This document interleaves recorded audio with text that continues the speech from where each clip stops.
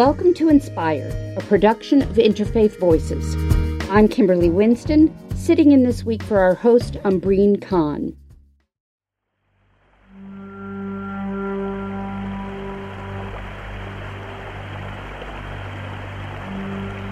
Last weekend was Memorial Day, the official start of summer.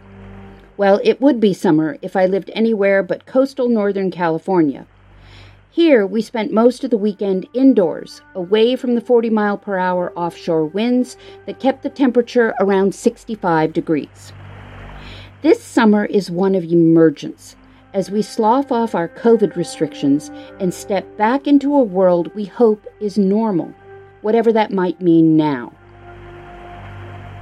In the Northeast and parts of the Midwest, this summer is also about another kind of emergence.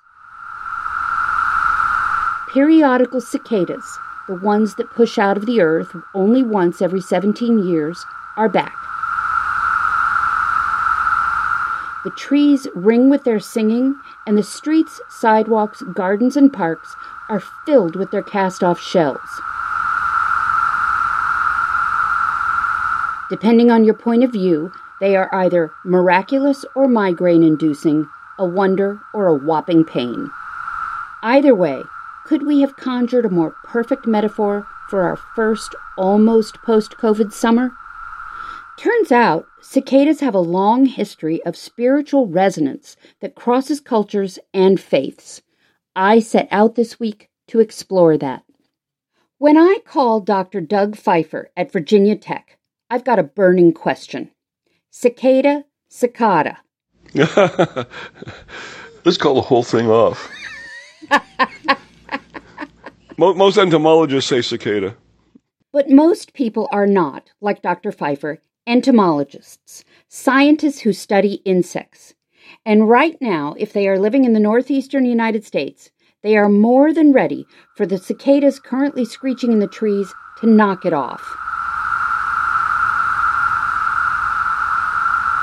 Cicadas make that sound by rubbing their wings together in giant choirs that can hit 90 decibels, or about the loudness of a power lawnmower. It's a sound that has been described as the caterwauling of a million cats, the mating cry of a race of aliens, or like being inside a giant jet engine.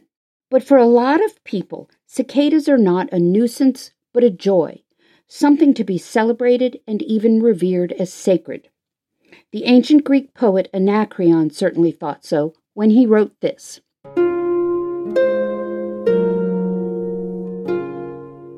We praise thee, auspicious cicada, enthroned like a king on the tree's summit.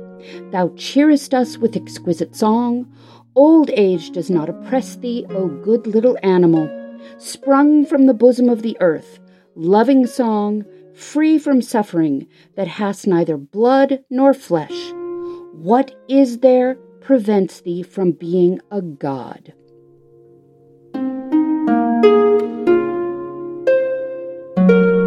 But first, a little Entomology 101, courtesy of Dr. Pfeiffer.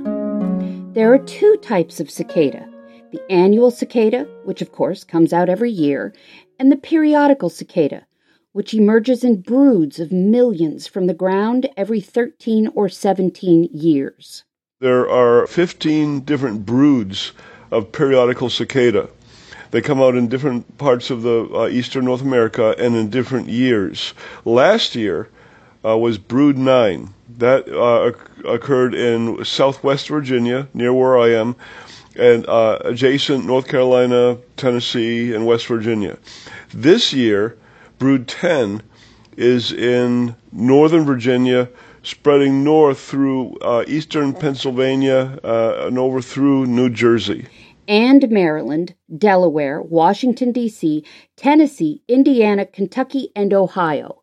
Brood 10 is the largest of the 15 broods of periodical cicadas in the U.S. They have black bodies with red eyes and red-orange markings on their wings and somewhat on the body. So they look distinctly different, and they come out a little bit earlier, in late April and into May. A really remarkable difference is their developmental cycle. They synchronize their development. So a brood in an area will all develop at the same time and all emerge at the same time. This is an evolutionary strategy called predator satiation. So all the adults come out at one time. Predators can't put a dent in the population. But that swarm lasts only a few weeks. Periodical cicadas emerge, sing, mate, and die, and then the next generation burrows underground to feed for 17 years in the case of brood 10, before performing the whole show over again in 2038. That's the scientific side of periodical cicadas. But Jeremy Biles, an assistant professor of liberal arts at the School of the Art Institute of Chicago, is more interested in the cultural side.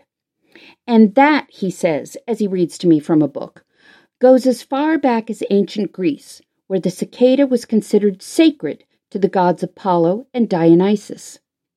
The story is that once, before the birth of the Muses, cicadas were human beings.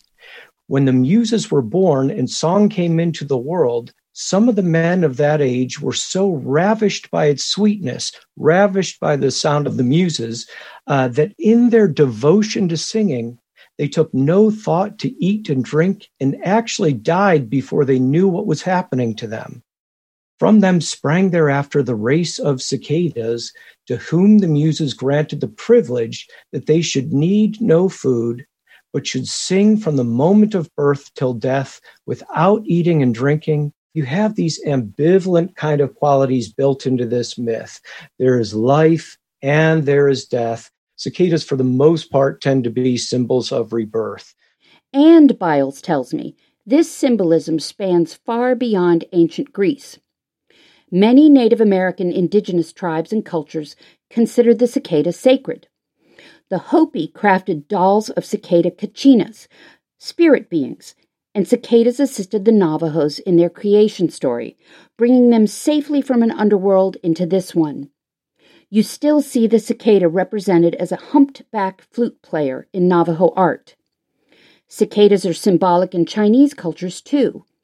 In the Han Dynasty, about 200 BC, small jade cicadas were placed on the tongues of the dead as a sign of immortal life and rebirth.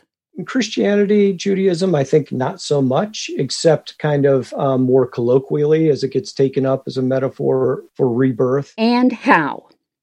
Every Easter in a cicada year, Christian pastors of all stripes trot out the cicada as a symbol of Jesus' resurrection, or connect the cicada's invisible underground presence and reliable appearance to the notion of an all-present but always unseen Creator God. Josh Shoemaker, a Christian and avid insect lover, has even co-written an entire book on what insects can tell us about the Christian notion of the divine. It's called God and the World of Insects. They spend like 17 years underground. So they're underground in a dark world, a dark environment. And then they emerge to this whole new realm and they come out.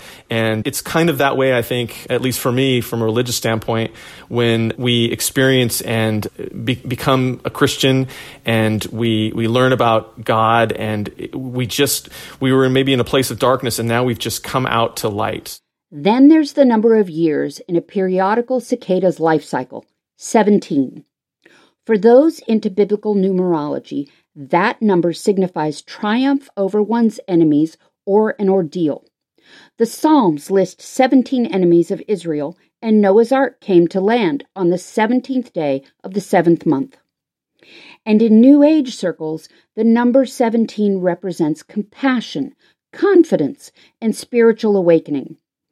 You can buy cicada spirit candles, cicada amulets, and cicada yoga mats for performing the cicada yoga pose. Here's Josh Shoemaker again. I'm just in awe when I look and think about that. Here is this insect that is in the ground for 17 years. And when I think about how, God might look at that or look at his creation, it's kind of like this massive piece of art. So you have these different insects and they're all these little pieces of art. And cicadas are just one of the beautiful parts of that big picture. One thing cicadas are not in the Bible is locusts.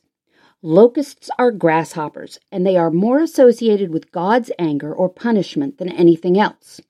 Think of the plague of locusts that helped convince Pharaoh to free the Jews, or of John the Baptist eating locusts in the wilderness to survive.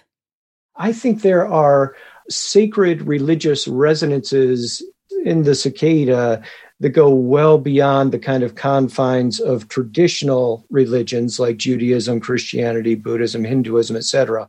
That's Jeremy Biles again, of the School of the Art Institute of Chicago. Biles says periodical cicadas are objective ideograms, a sort of Uber symbol that we can project all sorts of meanings and import on, including the Roman numeral X used to identify brood 10.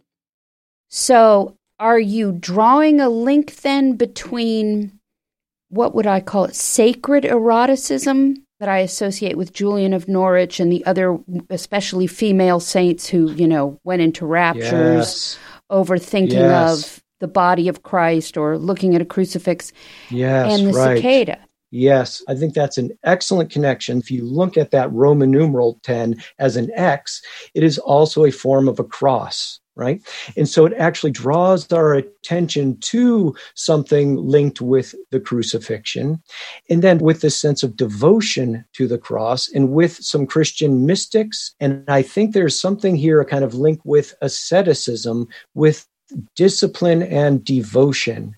I would say even an obsessive devotion unto the death of the self.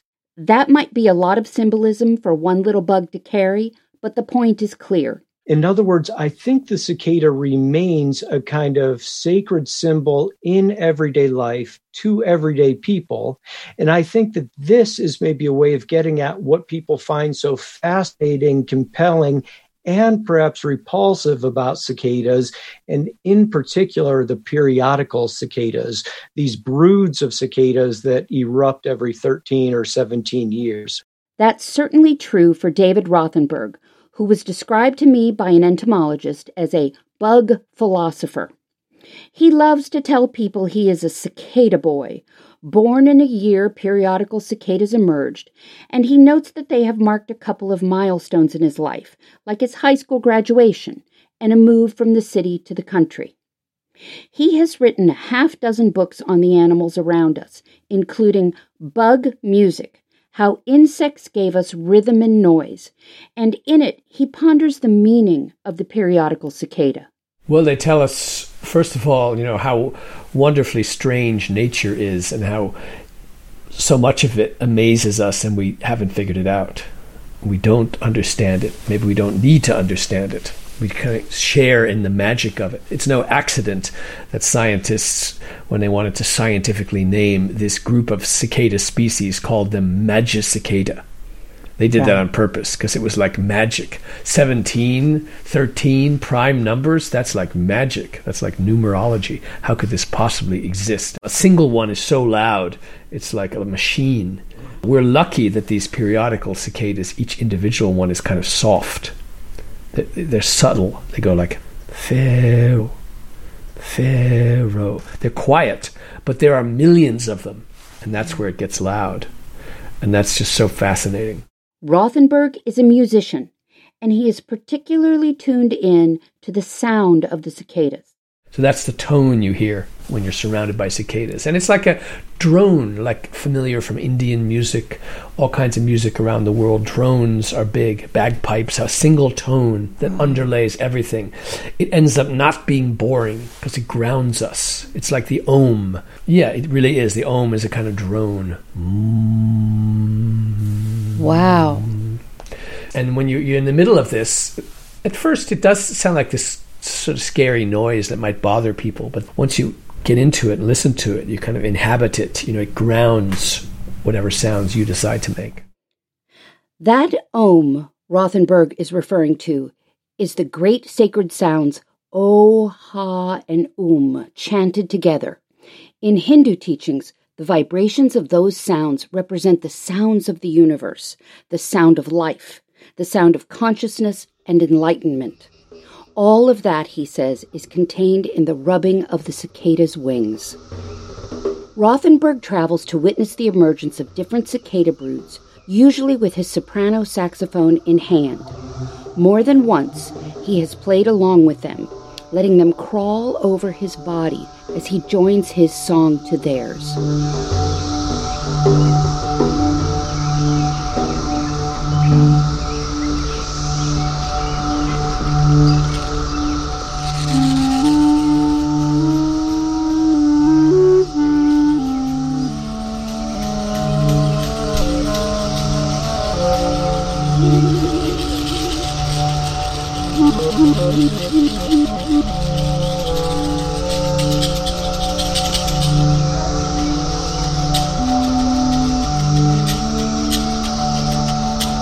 To Rothenberg, who is not traditionally religious, this is not a stunt, but a transcendent spiritual experience.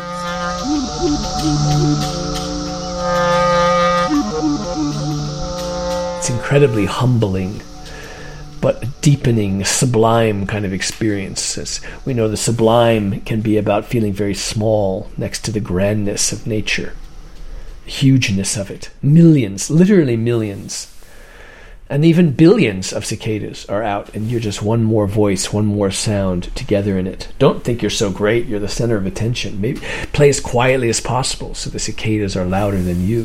Find a way into this. You're just one little thing. And that's tremendously empowering in a way, to connect us to a nature that's so much bigger, louder, and more eternal than anything humanity's going to do. If we can share in this, we are getting in touch with something truly mystical and wonderful about nature, and that elevates humanity in a way to being able to fit into this world that we so easily tend towards destroying. At one point, Rothenberg wrote a 3-stanza poem in praise of the cicada. Here he is reading the last verse.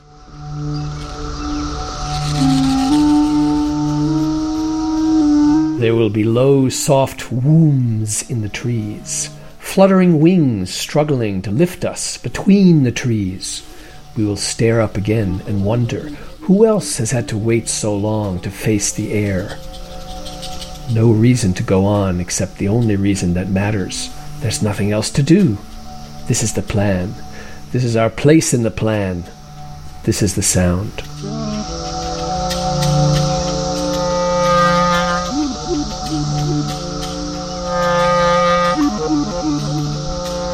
No periodical cicadas here in Northern California. More's the pity. That was David Rothenberg, author of Bug Music, How Insects Gave Us Music and Noise. We also heard from Dr. Doug Pfeiffer, an entomologist at Virginia Tech, Jeremy Biles of the School of the Art Institute of Chicago, and Josh Shoemaker, author of God and the Insects. Coming up, we revisit a trip into the forest with a guide who takes Umbreen Khan on a Shinto-inspired forest bath. Stay with us.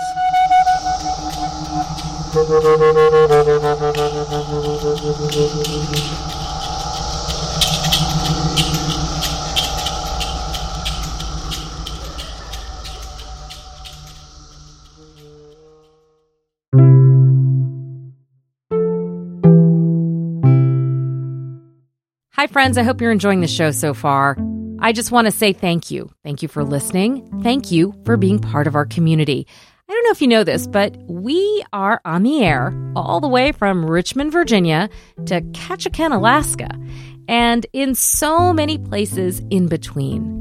We're a national show, and we are a small and mighty team committed to bringing you stories and sounds from around the world that convey not only the diversity and the pluralism of our country, but the beliefs that are shaping our world, our politics, our culture, and the ideas that sustain us and inspire us to think about where we are going.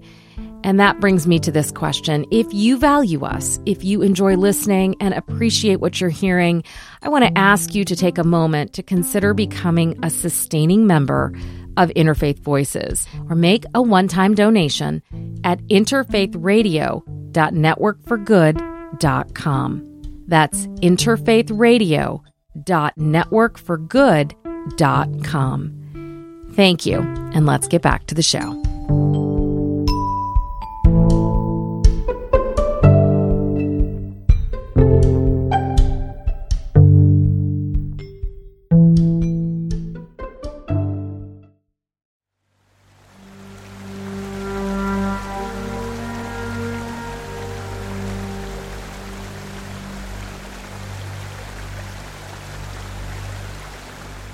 Welcome back to Inspired, a production of Interfaith Voices.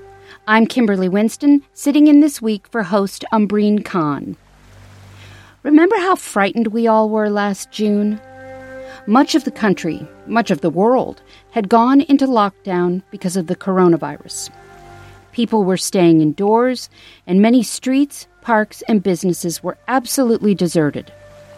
I know that here in Northern California, I felt confined, suddenly unable to go to my favorite parks or beaches because they were closed, and claustrophobic because overnight my home office had to make room for both me and my husband. It was not a time I want to relive. Over this long year, many of us craved the outdoors, finding it offered more than a different environment. It offered us a way to relax. The belief that restoration is found outdoors is the central message of Melanie Chukas Bradley's book, Resilience, Connecting with Nature in a Time of Crisis. Last April, at the beginning of the pandemic, host Umbreen Khan met Bradley, not in the studio, but surrounded by trees. She explains why.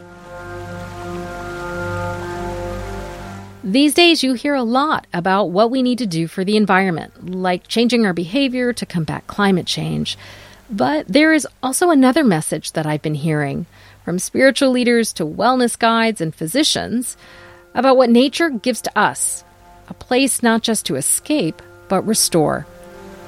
Spending time immersed in nature has many benefits for our health, and now there is research to prove it, much of it conducted in Japan. About 40 years ago, the practice of forest bathing was adopted and promoted by the Japanese Health Ministry as a way to counter the adverse effects of stress. Now, at the time, there was no evidence to prove that it works, but now there is, and forest bathing is becoming popular in the United States, finding new devotees like Melanie Chukas Bradley. Oh, look at that beautiful spice bush with those charming little yellow flowers. When Bradley invited me to the Audubon Naturalist Society headquarters for a forest bathing walk, I was curious. So we are at the Wood End Sanctuary. It's in Chevy Chase, Maryland, right next to Rock Creek Park. It's the Audubon Naturalist Society headquarters. And a lot of wonderful things go on here. Nature education, conservation work. It's a wonderful sanctuary right next to Washington, D.C. And we're walking through the Blair Native Plant Garden, and some of the little spring wildflowers are just poking up out of the ground.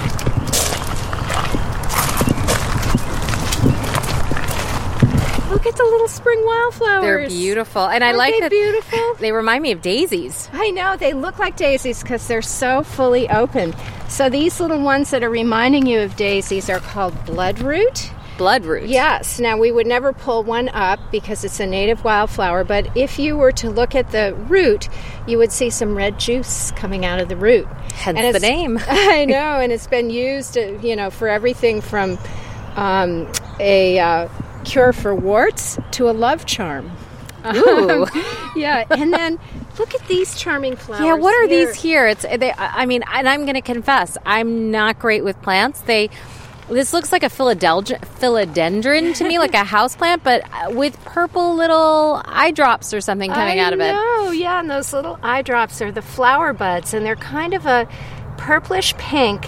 Beautiful. But when the flower opens up, it opens up into a beautiful little bell that is sky blue, and it's called Virginia bluebells. Ah, yeah. Now I have heard of Virginia bluebells. Well, there they are. And are these all native plants here? These are all native plants. This is a native plant garden. And if we were to walk down the hill to Rock Creek Park, which is the oldest urban national park in the country, twice the size of Central Park, we would find these same wildflowers growing all along Rock Creek. The bloodroot, the Virginia bluebells. Oh, there's a little white one called Dutchman's Britches. Dutchman's Britches. Yes. Where do they get the names for these? So they're taking advantage of the first spring sunshine to bloom, and then when the forest becomes shady, they will die back down.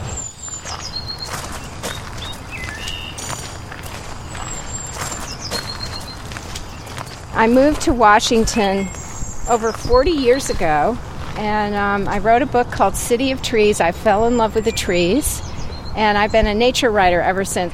I love leading nature trips, teaching people about trees and wildflowers.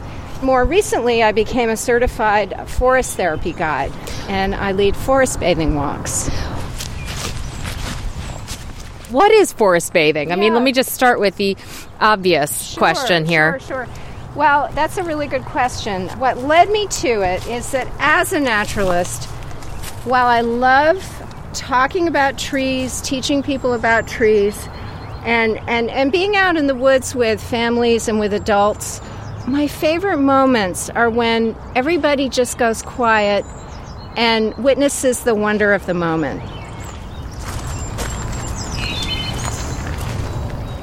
That's really what forest bathing is all about. It started in Japan in the 1980s. It's rooted in the Japanese reverence for nature that's woven into the Shinto and the Buddhist traditions and the folk culture.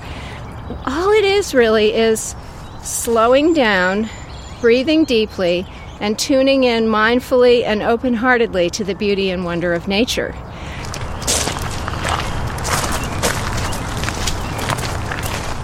So I was drawn to it. The minute I heard about it, it resonated with me. And now, I find that on my regular nature walks, we have a lot more moments of quiet. There have even been studies that feeling a sense of awe is really, really good for our mental and spiritual health. And that's what we do on forest bathing walks.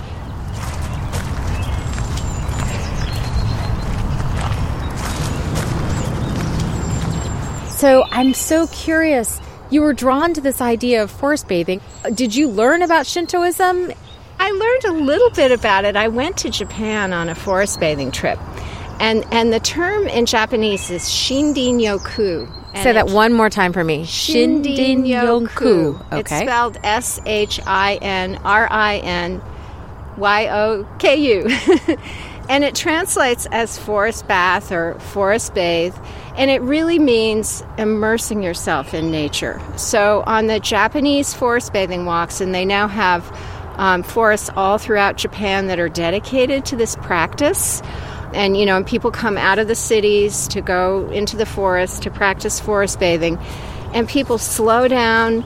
They sit under the trees. They lie under the trees. They sit by the water. They dangle their feet in the water. They smell the wonderful forest smells, not just the flowers, but the leaves and the twigs and the wonderful smells coming up from the earth. And they found it to be really therapeutic. And they've also done a lot of health research, and it's shown a lot of physical and mental health benefits of spending time in nature, quiet time in nature. But I see a lot of folks with headphones in when I'm on walks. And I'm curious, does forest bathing require you to allow all five senses to tune in around you, or can you be listening to your music? Well, we don't have any rules, but if we did have one, I think it would be to unplug. Think of the airplane mode setting on your phone as forest bathing mode.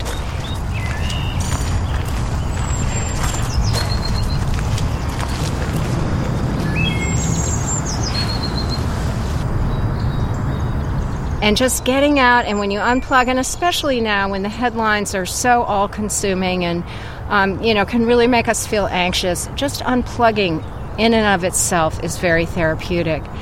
And then I encourage people, and it's not a rule at all, but it's just part of the practice, to slow down and, stay in one place for a while and breathe and just soak up the beauty of the moment.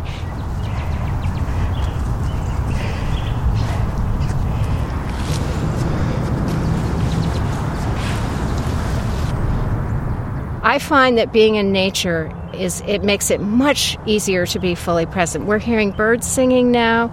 We're standing next to this amazing tree.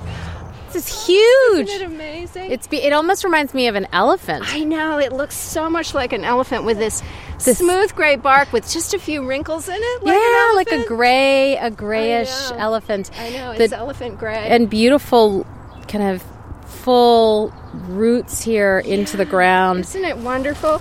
And I think in times of, when you're feeling stressed or anxious or, whatever you're going through, spending time in the company of trees is always really, really good. It feels so good to be next to a big tree. And we can just settle into this experience and feel immersed and fully present in the moment.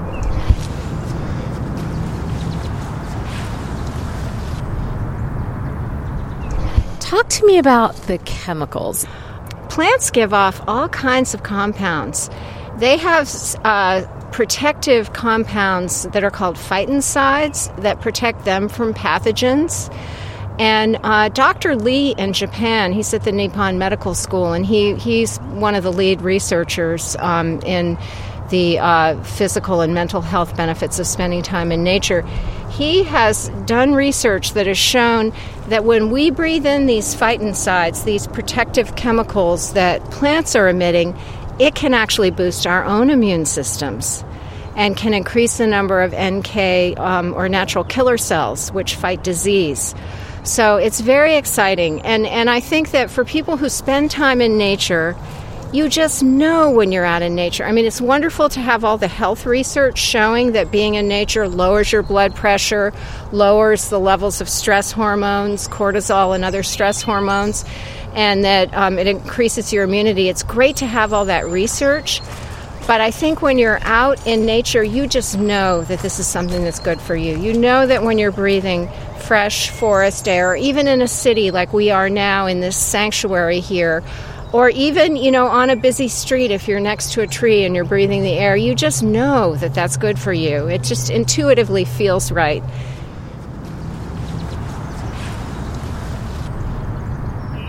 We think of the environmental movement as the issue movement that really raised the flag about the importance of maintaining these natural spaces. Are you seeing new voices from the people that you work with that isn't per se political, but is coming at it from a different point of view? Or maybe it is political. I don't know. You tell me. Absolutely. Well, I think the way it works is that when you spend time in nature, especially if you fall in love with a particular place, and I encourage everyone to have a wild home. In addition to the home that you live in, inside, that you have a wild home, and it can be your backyard, it can be a tree down the street, a nearby park, some place that you get to know.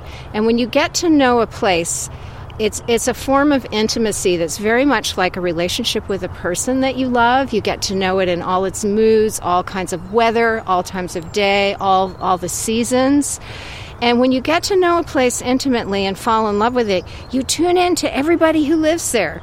The trees, the flowers, the squirrels, the frogs, anybody who lives there, you become, that becomes your world, and you want to protect it.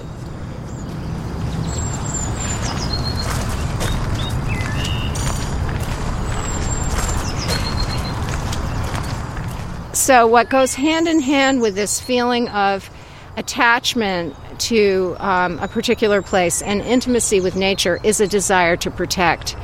I've heard taking care of the earth referred to as tending the earth. And I really like that term because it's very nurturing. It's a very nurturing way to describe stewardship. And then that stewardship can be anything. I mean, you will want to pick up trash. You won't want trash lying around. You may get involved in invasive plant removal. If there are any kind of threats to the place, you'll want to protect it. And it also connects you, because there are so many people who are tuning into this practice of forest bathing all around the world, you feel the global connection with them as well. So it's really a pretty profound thing. You're describing it like a spiritual practice. It is. Are there communities around it? Is it a solo practice or one that people come together in? Well, that's a great question because you can do it either way. You can do it solo, and I feel like I've kind of been forest bathing solo all my life. Even as a little child growing up in Vermont, I'd be wandering around the woods and fields. I didn't have a name for it because that name that term hadn't been coined yet. But yes, you can do it solo, and it's also wonderful to do it with a small group of people.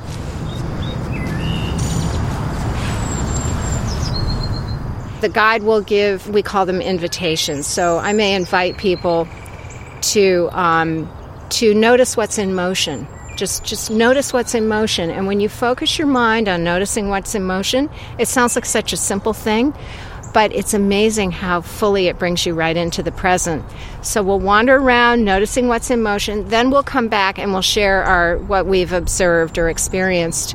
And so you have both the solo and the collective sharing, and having both together is really, really nice.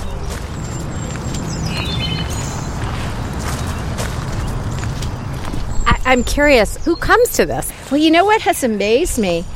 We live in the Washington, D.C. area, and we're considered a little buttoned down around here.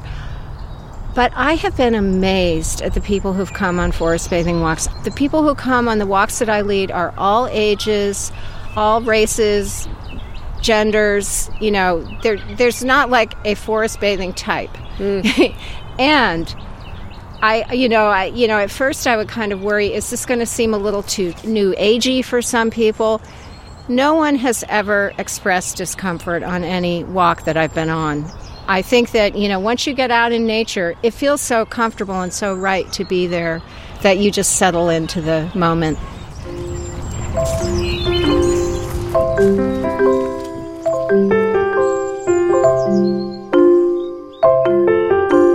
This is Inspired, a production of Interfaith Voices.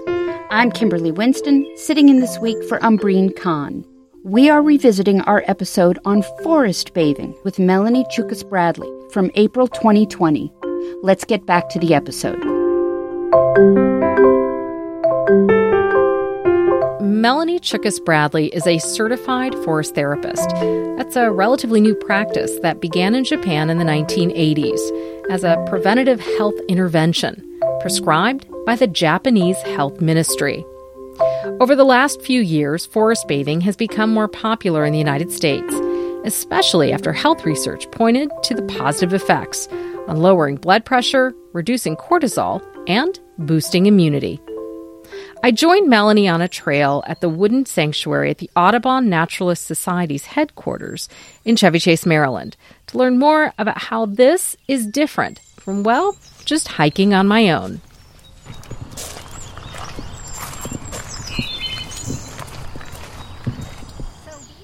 So if I were on the Nature Walk trail, if you were leading me right now, what would you be pointing out? So we might be noticing what's in motion. We couldn't miss that beautiful cherry tree in full bloom and the magnolia behind it.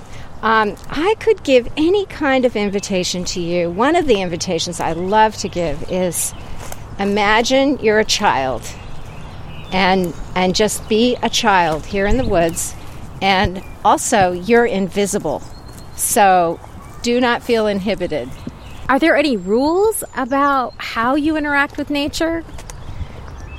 There really aren't any rules. I mean, obviously you want to tread lightly. You want to be respectful. But one of the wonderful things about it is it gives you such a sense of freedom that you can, just be your natural self in the natural setting.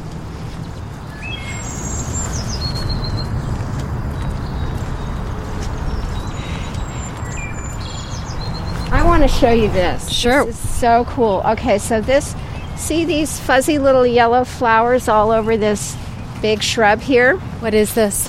It's called spice bush. Ooh. And when you scratch and sniff a twig, it has this wonderful spicy smell. Can I smell? Let me see. Yes, let me.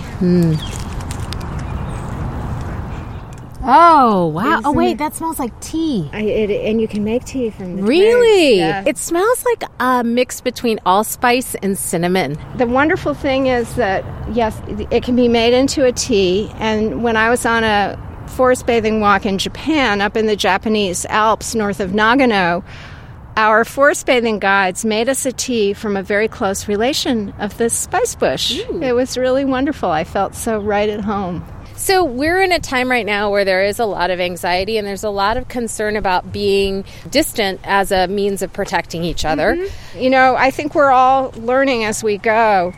And one of the things that I've learned is that you want to find a wide trail so that when you meet another walker or hiker or jogger, you can give each other the 6-foot distance that we're being asked to keep from each other. And I like to think of it as not that we're being isolated, but we're all gathering together to outwit this virus. We're gathering together. We have, made this decision that we're going to outwit the virus. That's how I look at it. And being out in the fresh air is really good for us. So I encourage people to do it, but just to be mindful of the fact that you do need to leave enough space between you and the other people who are also out enjoying the beauty of nature.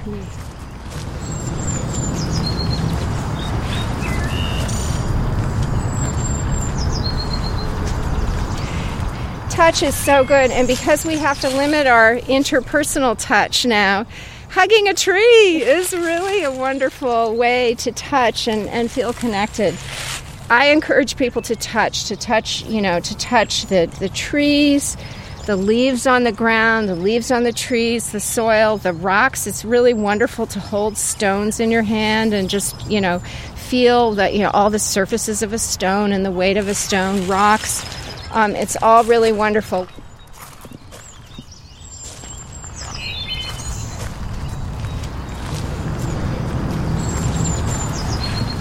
Just because we're isolating doesn't mean we can't touch something that's living. What are the rules that you would encourage people to just be mindful of before they start touching nature?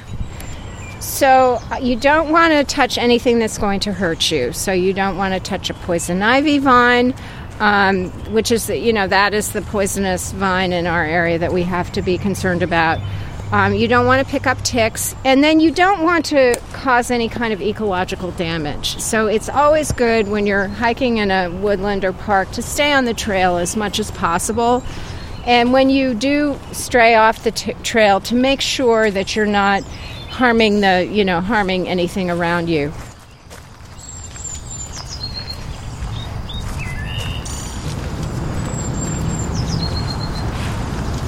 One of the things I love about forest bathing is that we can let go of our worry and our guilt and just enjoy the beauty.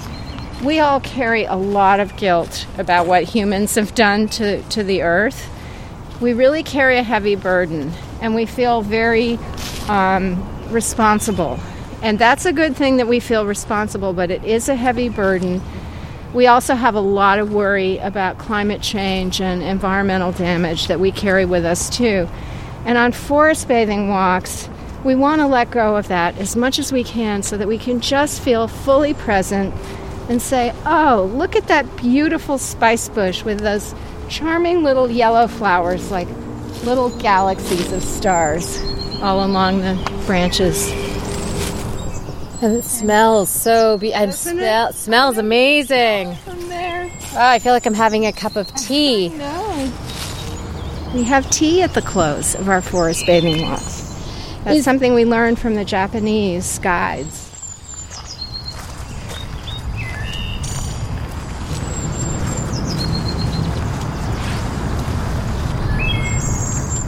Tell me about the experience in Japan. I was there with a small group of North American forest bathing guides for 3 weeks, and we were the guests of forest bathing guides throughout Japan. So we were actually participating in the research they're doing there, both in the field and in the lab. And before we went on our guided walks, we had our vital signs checked. We had our blood pressure checked, our pulse, our salivary amylase, which is an enzyme that can indicate stress if it's in high levels. And we had the vital signs checked before and after each walk. And after each walk, my blood pressure was lower every time, and my pulse was slower. All my vital signs showed that I was in a much calmer state. And then we went to Chiba University outside of Tokyo, and we went to the lab of Dr. Miyazaki. The two lead researchers on nature and health in Japan are Dr. Lee and Dr. Miyazaki. And I had my brain waves checked. Dr. Miyazaki and his assistants showed me a urban scene, a very intense urban scene with no greenery in it, and then showed me a forest. And you could see my brain waves, in the frontal part of my brain relaxing as I was looking at the forest. It was pretty dramatic.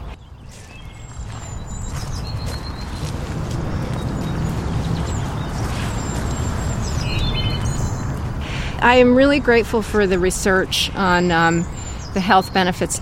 But for people who don't feel compelled to spend time in nature, when they know that it is demonstrably good for their health, they're much more apt to prioritize the time.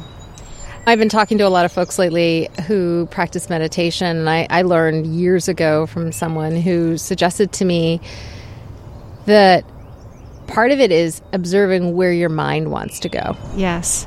And when your mind is surrounded by natural beauty, that's where it is.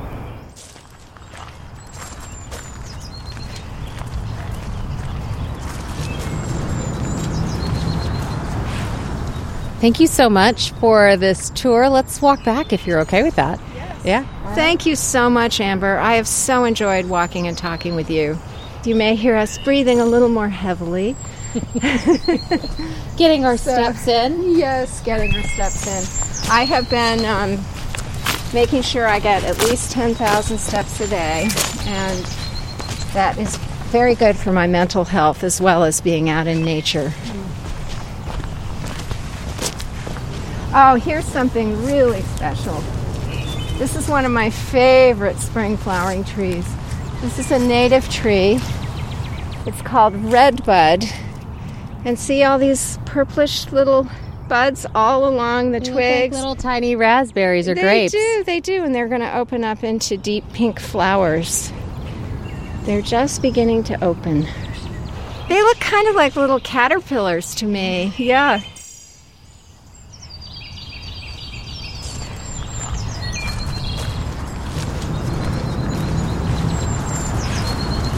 So it's called musclewood or ironwood because the wood is really, really hard. This is a Japanese tree. It's a Japanese star magnolia, and it's so fragrant. Oh, wow. I can absolutely smell it. Isn't it wonderful? Ugh. It's like, it smells a little bit like a spa. Like what? Like a spa? Like a spa. Yes. It is. It's aromatherapy. Oh, that smells so relaxing. If you could see me now with my nose up a branch.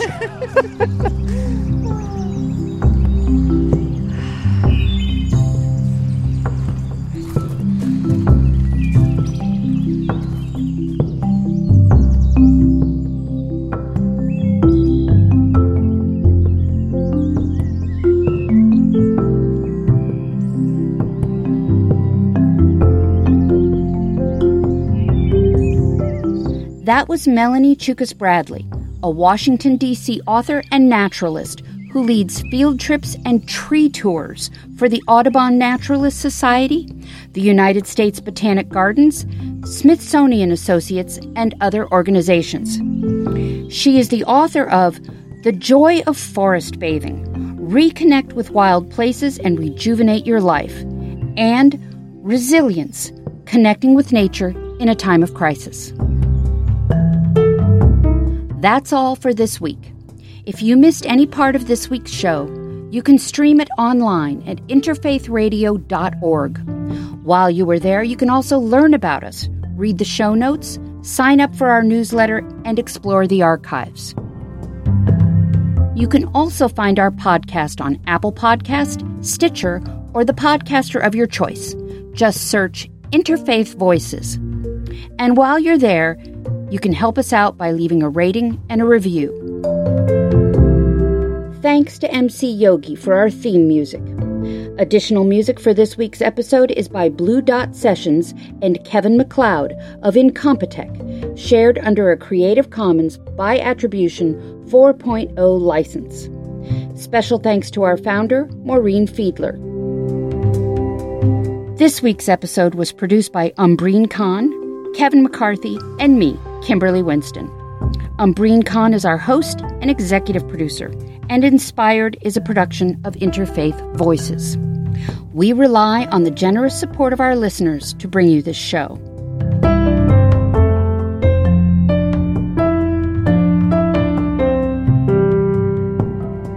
Remember to stay safe, stay well, and stay connected. We'll see you next week.